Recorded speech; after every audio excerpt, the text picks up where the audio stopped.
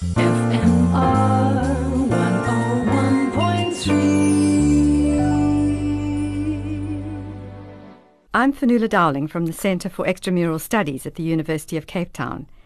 It gives me great pleasure to introduce this Fine Minds lecture on our skin and the things we do to it, presented by one of the most popular lecturers at our recent summer school.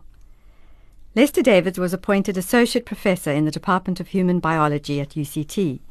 He established the Redox Laboratory Research Group, which studies skin cancers, wound healing and burns, and the biological effect of skin lightening practices.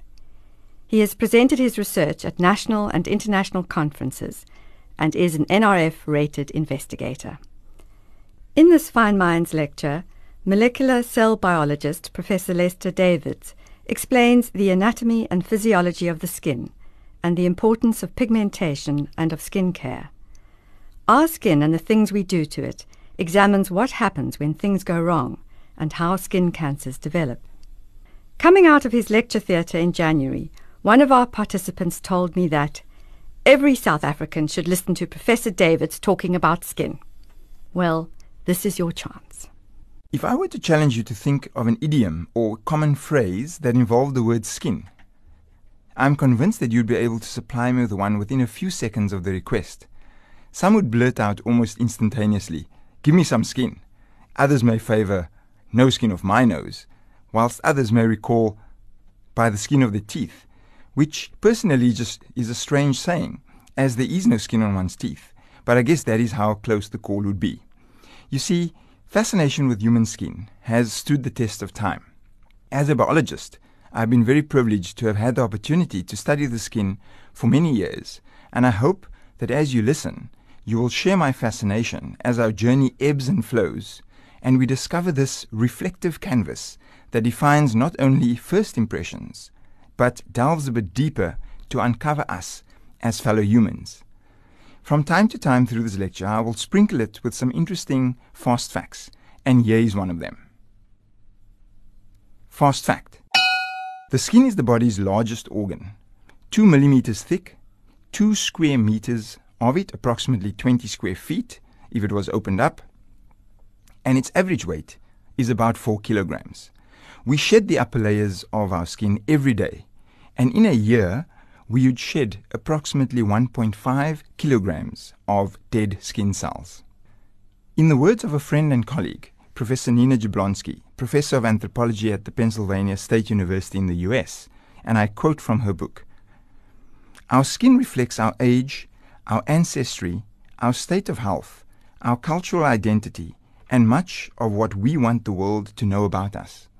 She goes on to say, "Our skin is not just a passive covering that betrays our age or physiological state.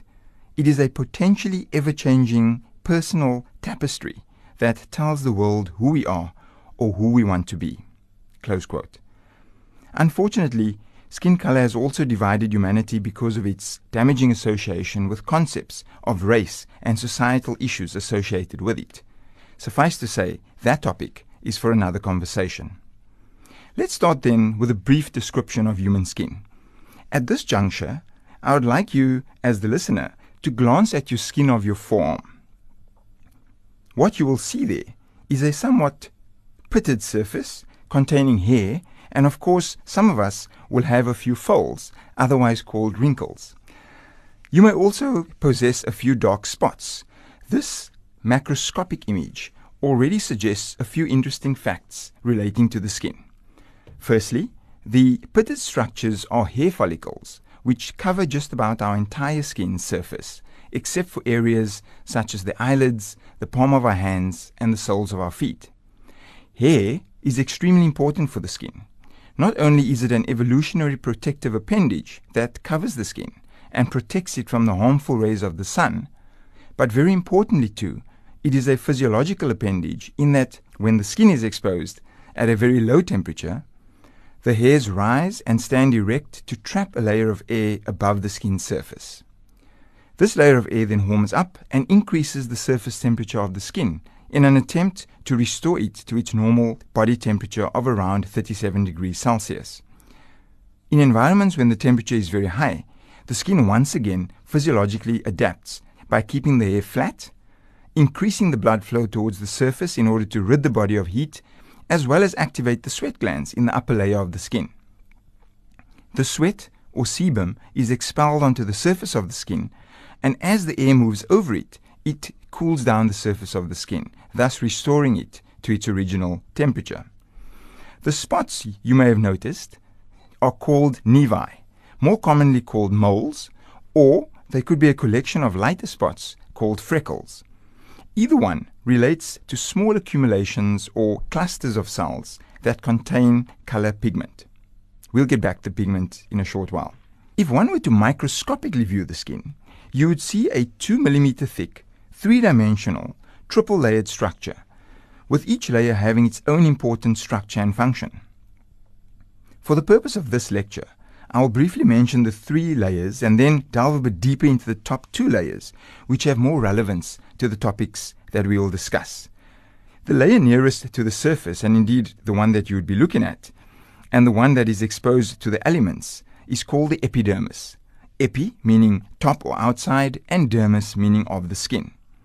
Just beneath this is the dermis, or the dermal layer, and the deepest layer, the third one, which is quite deep in the skin, is called the hypodermis. Although I'll only be concentrating on the epidermis and the dermis, the hypodermis is as an important layer, as it functions to maintain the fatty component of the skin, adding to the cushioning effect of the skin. Biologically, these layers are very distinct and very easy to identify. The epidermis, which varies in thickness depending on the location of the body, contains 2 types of cells and sweat glands, making it very distinct from the lower dermal layer, which contains one predominant cell type, the fibroblasts, nerves, glands, and most identifiably, blood vessels. A wound of the skin, therefore, that does not bleed, has not penetrated the dermis. This becomes an important distinction for tattoo artists, for example, who will be giving their clients a temporary or permanent tattoo. Temporary tattoos therefore use an ink that only penetrates the epidermis, or the upper layer, and as the ink-filled skin cells divide, they move towards the surface and will eventually slough off, thus removing the tattoo. This could take a period of 1 to 3 months, and these are temporary tattoos. Permanent tattoos, on the other hand, are injected into the dermis and are expected to bleed upon inking, indicating to the tattoo artist that they are safely in the dermal portion of the skin. Caution, however, must here be exercised because needles and ink used must be clean and sterile, as these interact directly with one's blood. These tattoos are permanent. The large canvas of the skin allows a wide variety of images of varying sizes, colors, and complexity to be boldly scripted on all parts as a reminder of a significant life event. To the surprise of uninked people, people who choose to get tattoos generally do not regret their decision, and their tattoos are undertaken after much deliberation and forethought. Fast fact: today, tattoos are the most popular form of permanent skin art, with an estimated 80 million people in industrialized countries sporting some form of ink. The epidermis comprises 2 cell types, the keratinocytes and the melanocytes. The keratinocytes are by far in the majority, and as the name suggests, produce a protein called keratin, which contributes to the elasticity and the toughness of the skin's structure. It is also present in hair in different forms, contributing to its toughness and elasticity. The 2 cell types, the keratinocytes and melanocytes, as I've mentioned, exist in ratios in the skin. There are roughly 36 keratinocytes to every 1 melanocyte throughout the upper part of the epidermal layer. This ratio drops to about 6 keratinocytes to 1 melanocyte as we move down through the epidermis towards the lower dermis. Why is this important, you may ask? Well, the melanocytes are those cells in the body that produces the skin's color or pigment. This pigment is called melanin and is made in the cell and transferred via these arms called dendrites to the surrounding keratinocytes. An analogy here would be that the melanocytes therefore represent a pigment factory, successfully making the pigment, packaging it into bags called melanosomes, and then sending it down the dendrites as if on a conveyor belt to be transferred to the surrounding keratinocytes. Accumulations of these bags of pigment in the keratinocytes translate into the skin's color. Scientists had long wondered whether lighter skin, therefore, contain less melanocytes, while the darker shades have an increased number. Biologically then, an experiment was conducted where skin was removed from 4 different skin color types and the melanocytes counted. The answer? Each skin type contained roughly the same number of melanocytes, proving unequivocally that it is only the increased production of the bags of pigment that contribute to skin color and not the numbers of pigment-producing cells. Certain environmental conditions can certainly speed up the number of bags made and transferred. Ultraviolet UV radiation remains one of the primary accelerators of pigment production. This process we call tanning. To add a further level of complexity, the melanin pigment is strictly controlled by an enzyme inside these cells. In fact, the control is so tight that without enzyme function, we get no melanin or pigment production. All other processes, however, in this factory occur normally in that the bags are made and transferred, but they are empty. They do not contain pigment. This raises the next issue, and that is if a condition, in this case, a genetic mutation, wipes out this master regulator enzyme of pigmentation, then no skin color is produced. This is a condition called albinism. I am sure that we have all encountered or at least seen an albino. The common features associated with them are light brown to gold hair color, white skin, and red, very sensitive eyes. This is because all the pigment is lacking in the skin, in the follicles of the hair, which normally produces hair color, and the retina of the eye. The red eyes are in fact a reflection of the ocular blood vessels at the back of the eyeball. Another condition associated with skin pigmentation is vitiligo. Unlike albinism, vitiligo is due to a genetic mutation. In this condition, the melanocytes, the actual pigment factories, begin to die off. The reasons for their death have baffled many a scientist even now. Research has suggested that oxidative stress, an overactive immune system, and other factors such as high frictional areas of the body like the elbows and knees can trigger the death of these melanocytic cells. The result is that the melanocytes die, leaving a white patch on the skin. Naturally, this is more pronounced in darker-skinned individuals, but nothing thus far has suggested that any specific color of skin is more prone to developing vitiligo. These patches can spread as more melanocytes die off, but the good news is that treatment does exist.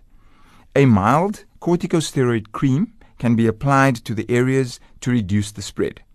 There is also ultraviolet light therapy that has been shown to reduce or even reverse the effect. The best advice here, if you suspect a particular spot or area of your skin that may look vitiliginous, is to consult your local dermatologist for a clinical opinion. Fast fact. Yes, Michael Jackson had vitiligo. It started on his hand, and hence the white glove, and after continuing to spread, he was offered to remove the pigment from the rest of his body. The result? A whiter-looking Michael Jackson. Let me stress right here that neither albinism nor vitiligo are contagious in any way, and scientifically and clinically have not been correlated to lifestyle habits such as smoking or drinking. Moreover, neither of them, despite the fact that the skin is left with reduced or no pigmentation, has been shown to lead to an increase in skin cancers. The pigment produced by the melanocytes not only color our skin, but have a more defined biological role to play. You see, the pigment is called melanin, which is a complex chemical structure, making it virtually indestructible within the cells. The one most incredible feature is that this melanin absorbs ultraviolet light. In other words, sunlight comprising of ultraviolet A, B and C, which can destroy cellular DNA and thus kill cells, is absorbed by the melanin. Biologically, therefore, cells counter the harmful rays of the sun by increasing the production of melanin so that the DNA can be spared the damage and resultant mutations. Is darker skin then more protected than fairer skin? The answer is inherently yes, but we shouldn't be fooled into thinking that darker-skinned folk need no protection from ultraviolet rays. The answer is that the amount of UV we are exposed to, particularly in the summer months in the southern hemisphere, is heavily laden with UV, which causes repeated damage to DNA, which could eventually result in skin cancers, no matter what your skin shade is. Ironically, however, we cannot do without UVB. You see, UVB is needed for production of vitamin D. Vitamin D, also known as the sunshine vitamin, occurs in the skin and has several forms. Vitamin D3, for example, is made in vertebrates, whereas vitamin D2 is the primary form found in plants. Its main function in the skin is that it allows us to absorb calcium from the diet, which of course, as your mother would have told you, builds strong teeth and bones. However, vitamin D, although present, is not in a form that can be used, and therefore we need UV to change its structure so that the body can use it for its main functions, as I have described. We therefore need to spend some time in the sun because not only does it help create the vitamin D that is useful, it also activates other hormone pathways that make us holistically feel better. Of course, as with most things that the body needs, a lack of vitamin D leads to a drastic reduction in the amount of calcium and may lead to a number of problems, including a reduction in a person's reproductive capabilities later in life. For children, a lack of vitamin D could lead to calcium deficiencies, which will manifest in bone disorders such as rickets, where the bones become brittle and can bow under the body's own weight. In places in the northern hemisphere, where there is a lack of sun for most of the year or reduced UV for larger parts of the year, the problem with vitamin D deficiency is very real, and children are recommended to orally take vitamin D supplements to make up for the lack of sunshine. Let me now elaborate a bit on skin cancers. Skin cancers are primarily caused by excessive and repeated exposure to UV, commonly during the early parts of our lives. Although the skin has an incredible way of correcting mutations that may be caused by UV, repeated mutations sometimes get missed and manifest into cancer-forming or carcinogenic mutations. South Africa has the second highest incidence of skin cancer in the world after Australia, and it is estimated that more than 700 South Africans die each year due to skin cancer. Skin cancer itself occurs in three main forms. Two, which are associated with the keratinocytes in the epidermis, are known as basal and squamous cell carcinomas. Basal cell carcinomas represent the most common skin cancer worldwide and make up 75 to 85% of all skin cancers. Squamous cell carcinomas, on the other hand, make up approximately 10% of skin cancers, but is the most likely to invade other tissues and lead to death if left untreated. Melanoma, which arises from the melanocyte in the skin, represents only 5% of skin cancers worldwide, but is responsible for an incredible 85% of all deaths related to skin cancer. It is an aggressive, fast-spreading cancer that needs to be recognized early and treated immediately. Treatment of cancers are predominated by surgical excision, a cutting out, followed by bouts of chemo and radiation therapy. That is the gold standard of treatment at the moment. Other, more effective treatments for these horrific cancers are currently in the process of being tested by a number of big research centers around the world. Without elaborating much further, the best advice would be that if you see a spot on your skin and it is growing, itching, bleeding, or spreading, it is essential to visit your local dermatologist or hospital for a consultation which will offer the best advice for treatment. There are, however, 7 golden rules with respect to skin cancer that we can abide by. Rule 1. Melanomas are potentially fatal if not diagnosed and treated early. A quick rule of thumb relating to melanoma is the ABCD rule. If the spot, mark, or mole on your skin is A for asymmetrical, that is changing shape and not nice and round, then it is time to watch it and to visit your local dermatologist. The B stands for border. If the border of the mole is not neat but has a jagged edge, it should be looked at. C for color. Normal moles generally remain the same color, but if the color changes, then have it looked at. And finally, D for diameter. If the mole or nevus starts to grow, then it is also a good idea to have it checked out. Rule number 2, see your doctor or dermatologist immediately if you suspect something is wrong on your skin. Do not wait. Rule 3, avoid sunburn. Rule 4, avoid sunbeds at all costs, and do not be fooled by great marketing campaigns claiming a brilliant tan just before big events like matric balls. Rule number 5, always apply sun protection factor of 30 or more, at least 30 minutes before sun exposure, and avoid sun exposure at all costs between 11 a.m. and 3 p.m. in the afternoon. Rule number 6, always wear sun protective clothing. Remember that ultraviolet rays can penetrate certain clothes. This is particularly important for younger kids. And rule number 7, spread the word. Do not be afraid to suggest to someone that they have had enough sun exposure or that some spot on their skin looks different. We often need an objective view. Remember, if recognized early, cancer can be beaten. Another topic that is very close to my heart is burn-related injuries. The numbers are staggering. On a global scale, 300 people die annually of burns and burn-related injuries. 90% of these are in low to middle income countries, with the African continent displaying the highest number after Asia.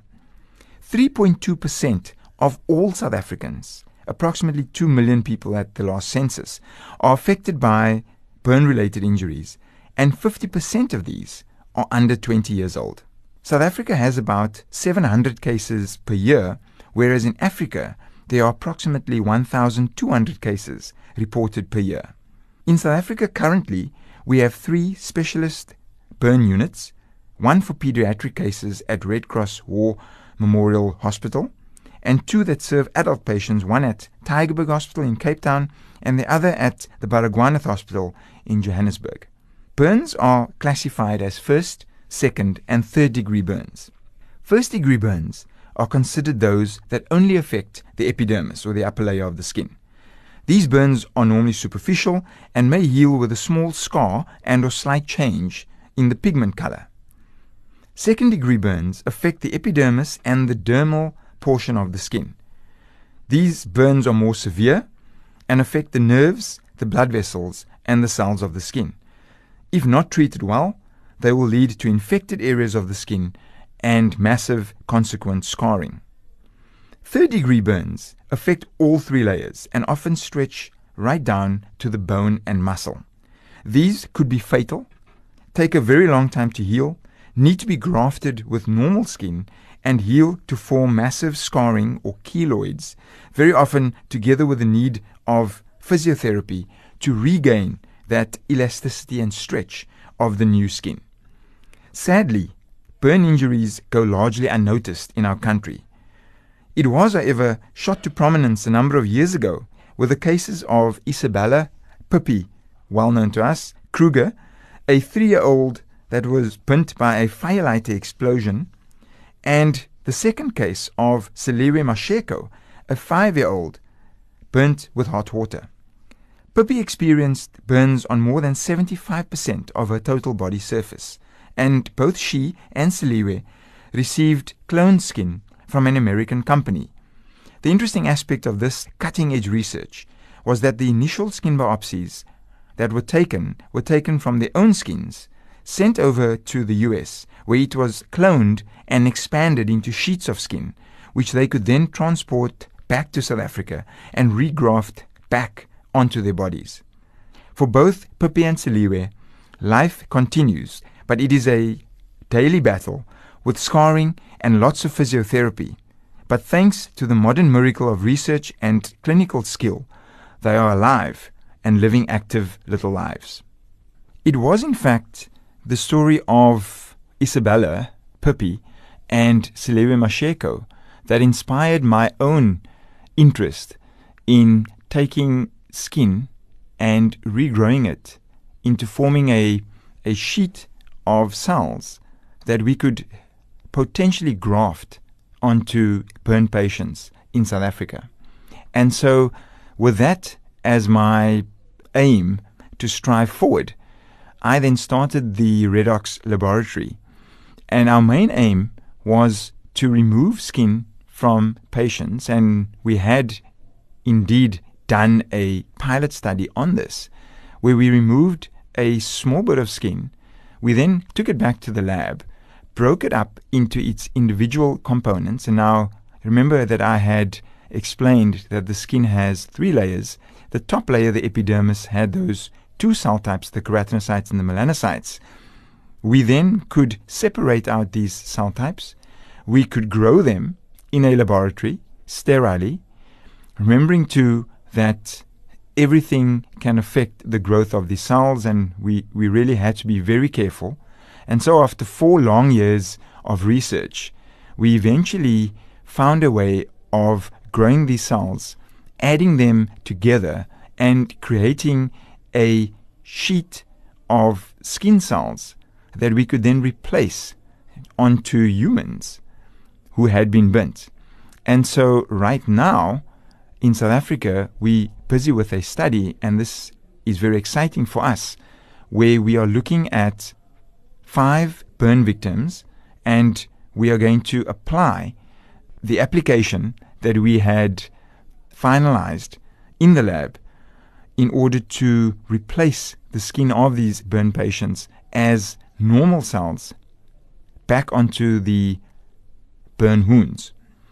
These wounds would then be covered with a dressing, and we will watch them very carefully over the next 4 or 5 weeks after grafting them onto the skins, so that we can make sure that the cells had actually taken onto the wounds and have continued to grow normally.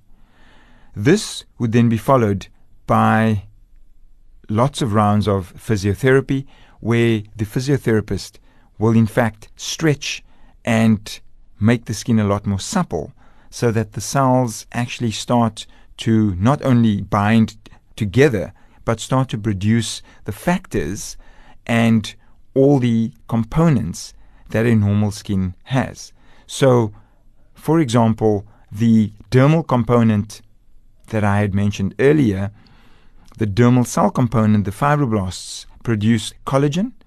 The skin of the patient will still have their own resident fibroblasts, but this will interact with the replaced keratinocytes and melanocytes, and we are hoping that, keeping in mind that the melanocytes and keratinocytes exist in a ratio in the epidermis, we are hoping that as we replace it in that ratio, that not only will the fibroblasts start to produce collagen, thus keeping the skin supple, elastic, and durable, but that the keratinocytes and the melanocytes interact with each other in a very happy medium way, so that they can produce not only the keratin, which increases the elasticity and the toughness of the outside of the skin, but that the melanocytes will do their normal factory job, and that is to produce the pigment that is required.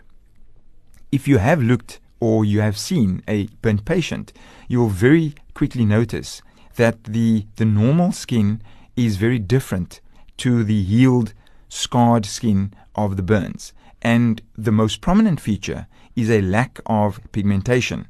And so, whereas the company in the US with the Pippi and Seliwe instances only reproduced the keratinocytes, we've gone slightly further over the last 4 years and have introduced the melanocytes in a ratio that we believe would start to pigment the skin and return the burnt skin to its original color over a period of time.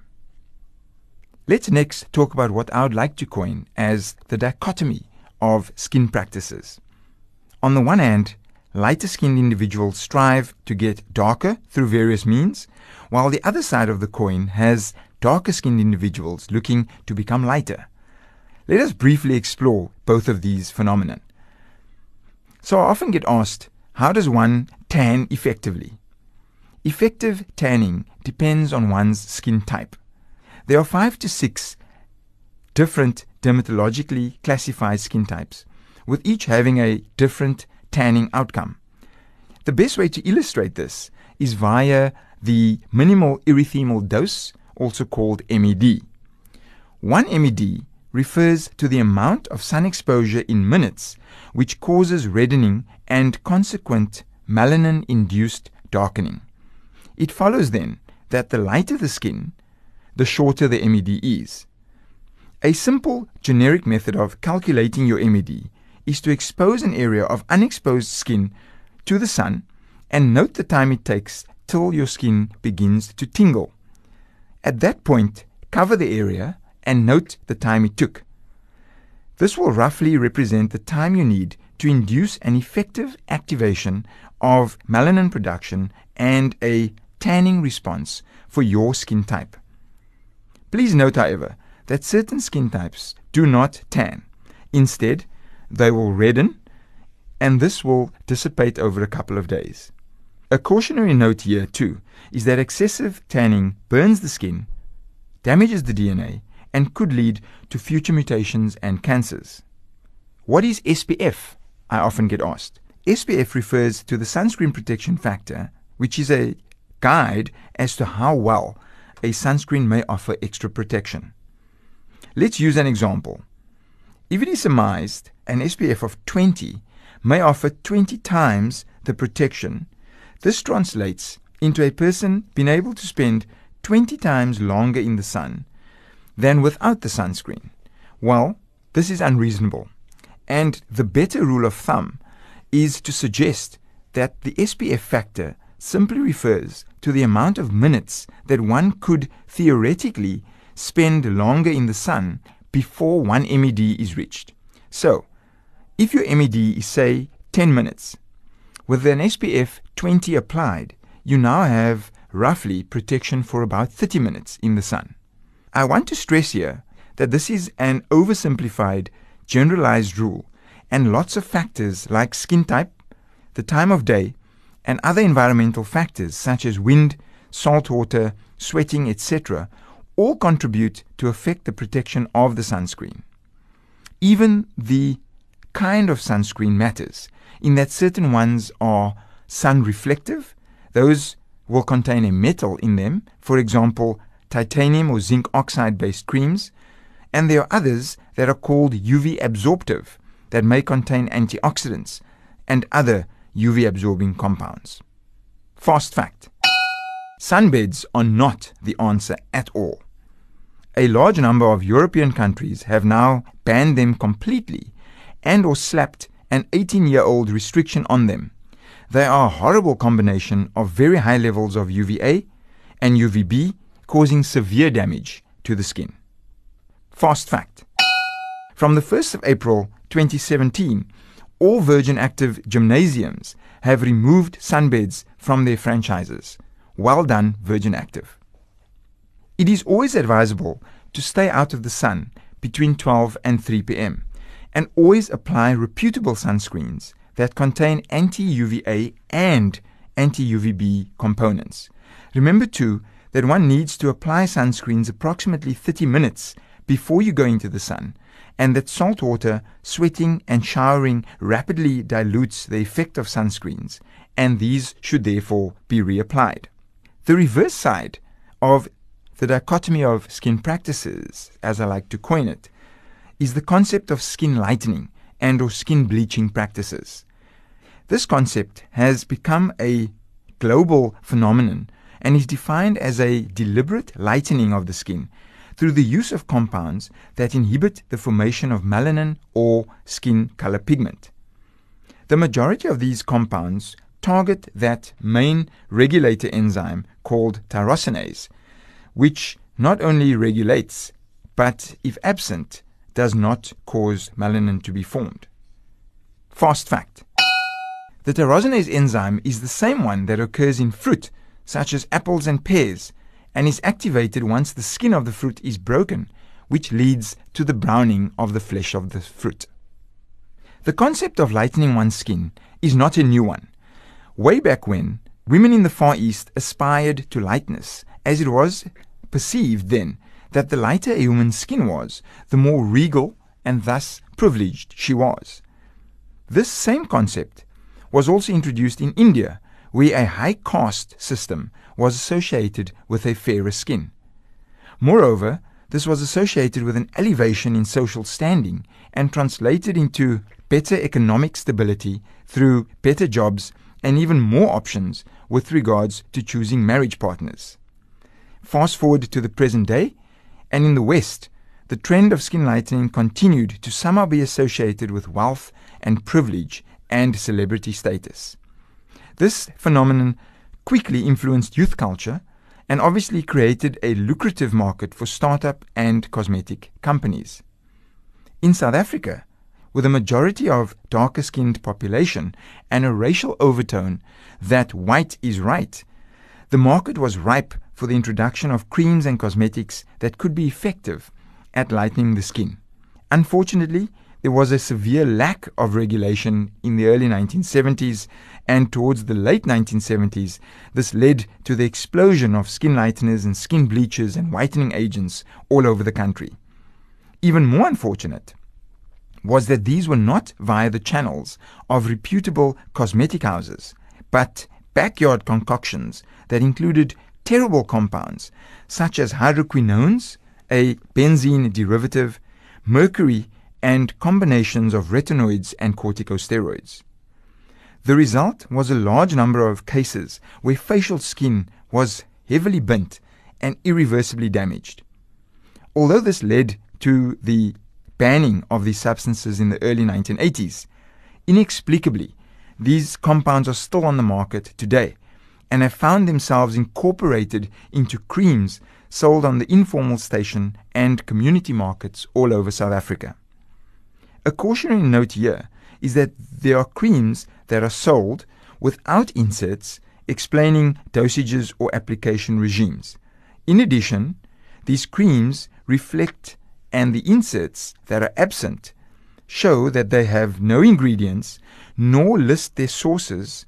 And whilst I understand that everyone has a right to make a choice of what they apply to their skins, I would like to encourage you to make an informed choice, because the consequences could be devastating and irreversible.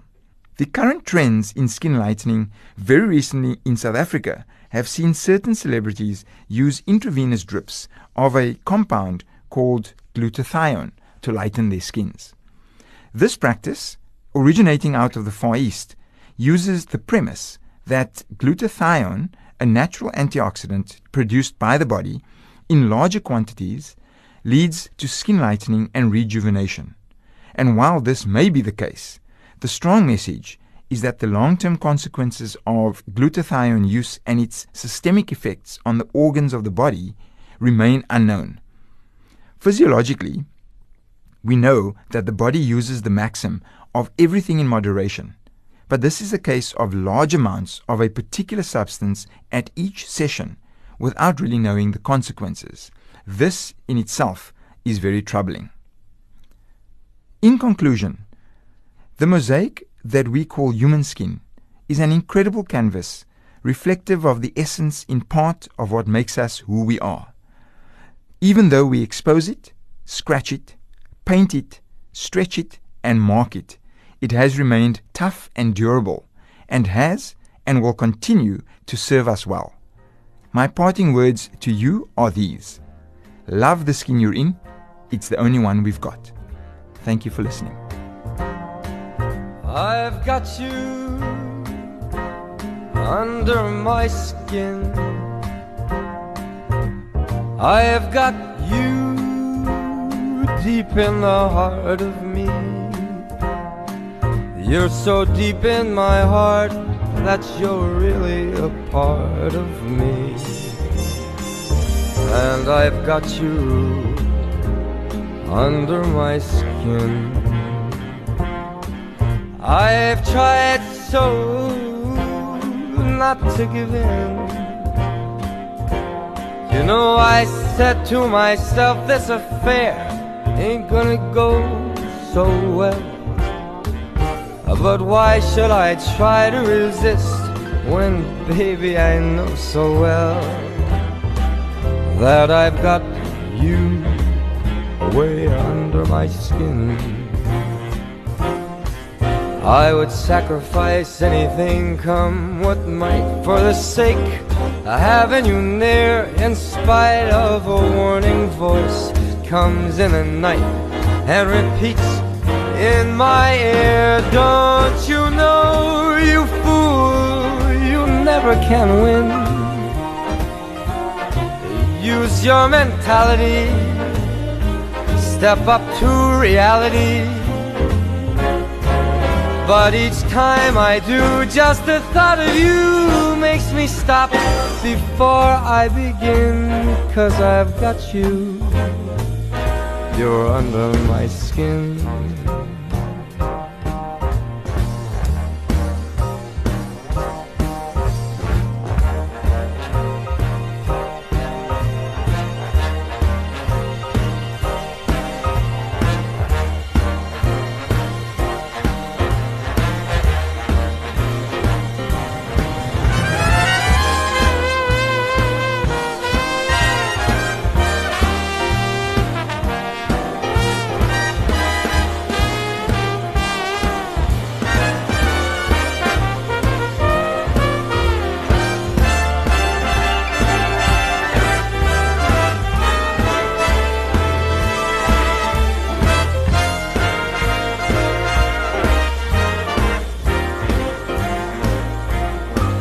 I'd sacrifice anything, come what might, for the sake of having you near, in spite of a warning voice that comes in the night and repeats how it yells in these ears.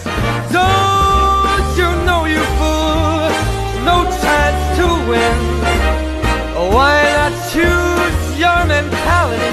Wake up, step up to reality. But each time I do, just the thought of you makes me stop just before I begin. Because I've got you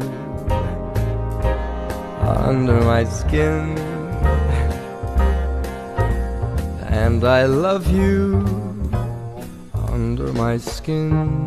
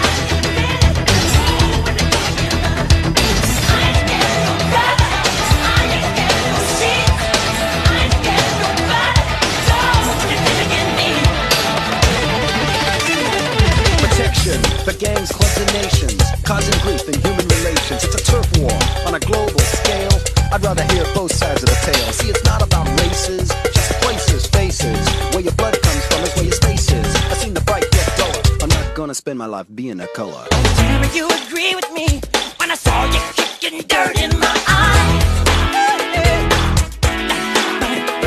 You're thinking about my baby. It don't matter if you're black or white. I said you're thinking about my baby. It don't matter if you're black or white. I said you're thinking about my brother. It don't matter if you're black or white.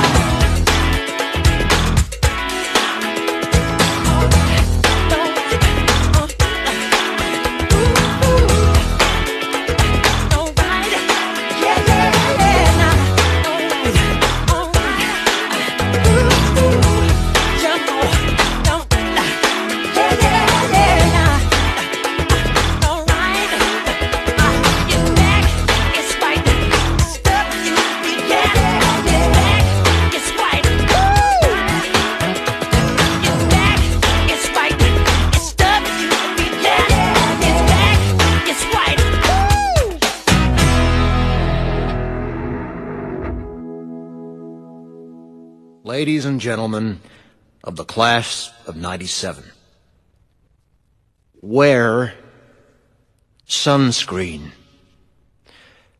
If I could offer you only one tip for the future, sunscreen would be it.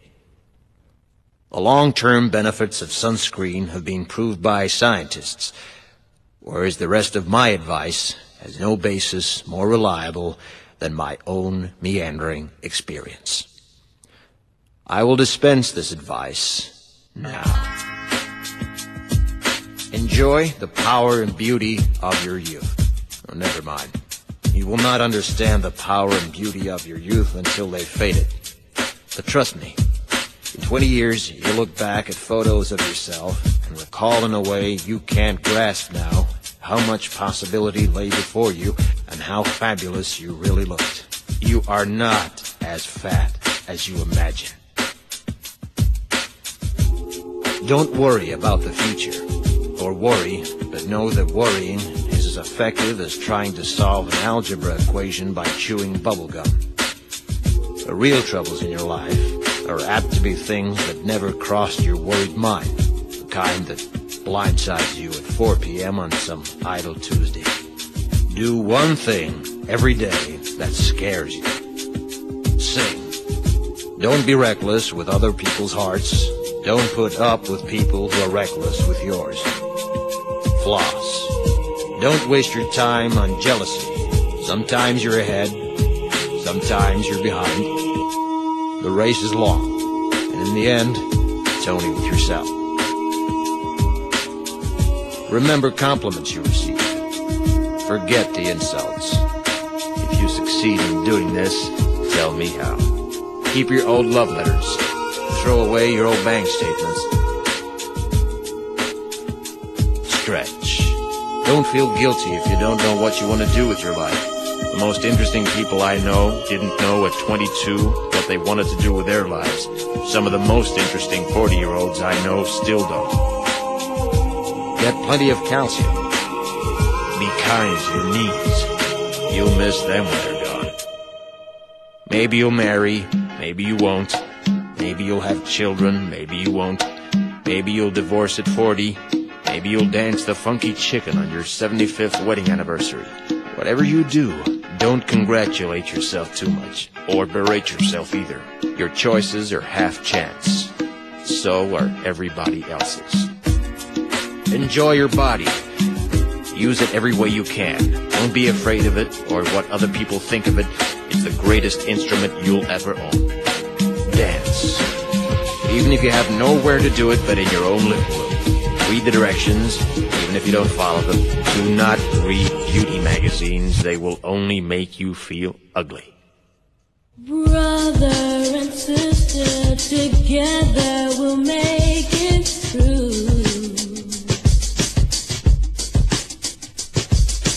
Someday our spirit will take you and guide you there. I know you've been hurting, but I've been waiting to be there for you.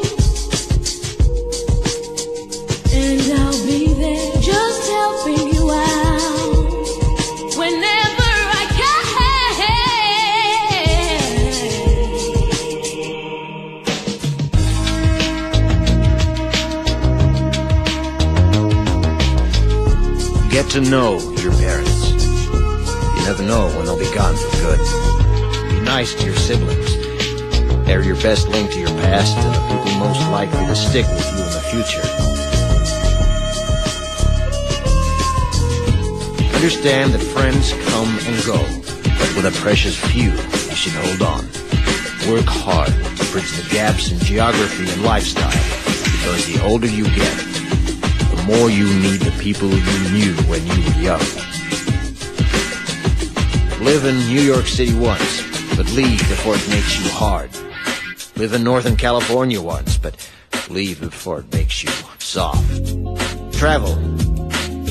Accept certain inalienable truths. Prices will rise, politicians will philander, you too will get old. And when you do, you'll fantasize that when you were young, prices were reasonable, politicians were noble, and children respected their elders. Respect your elders.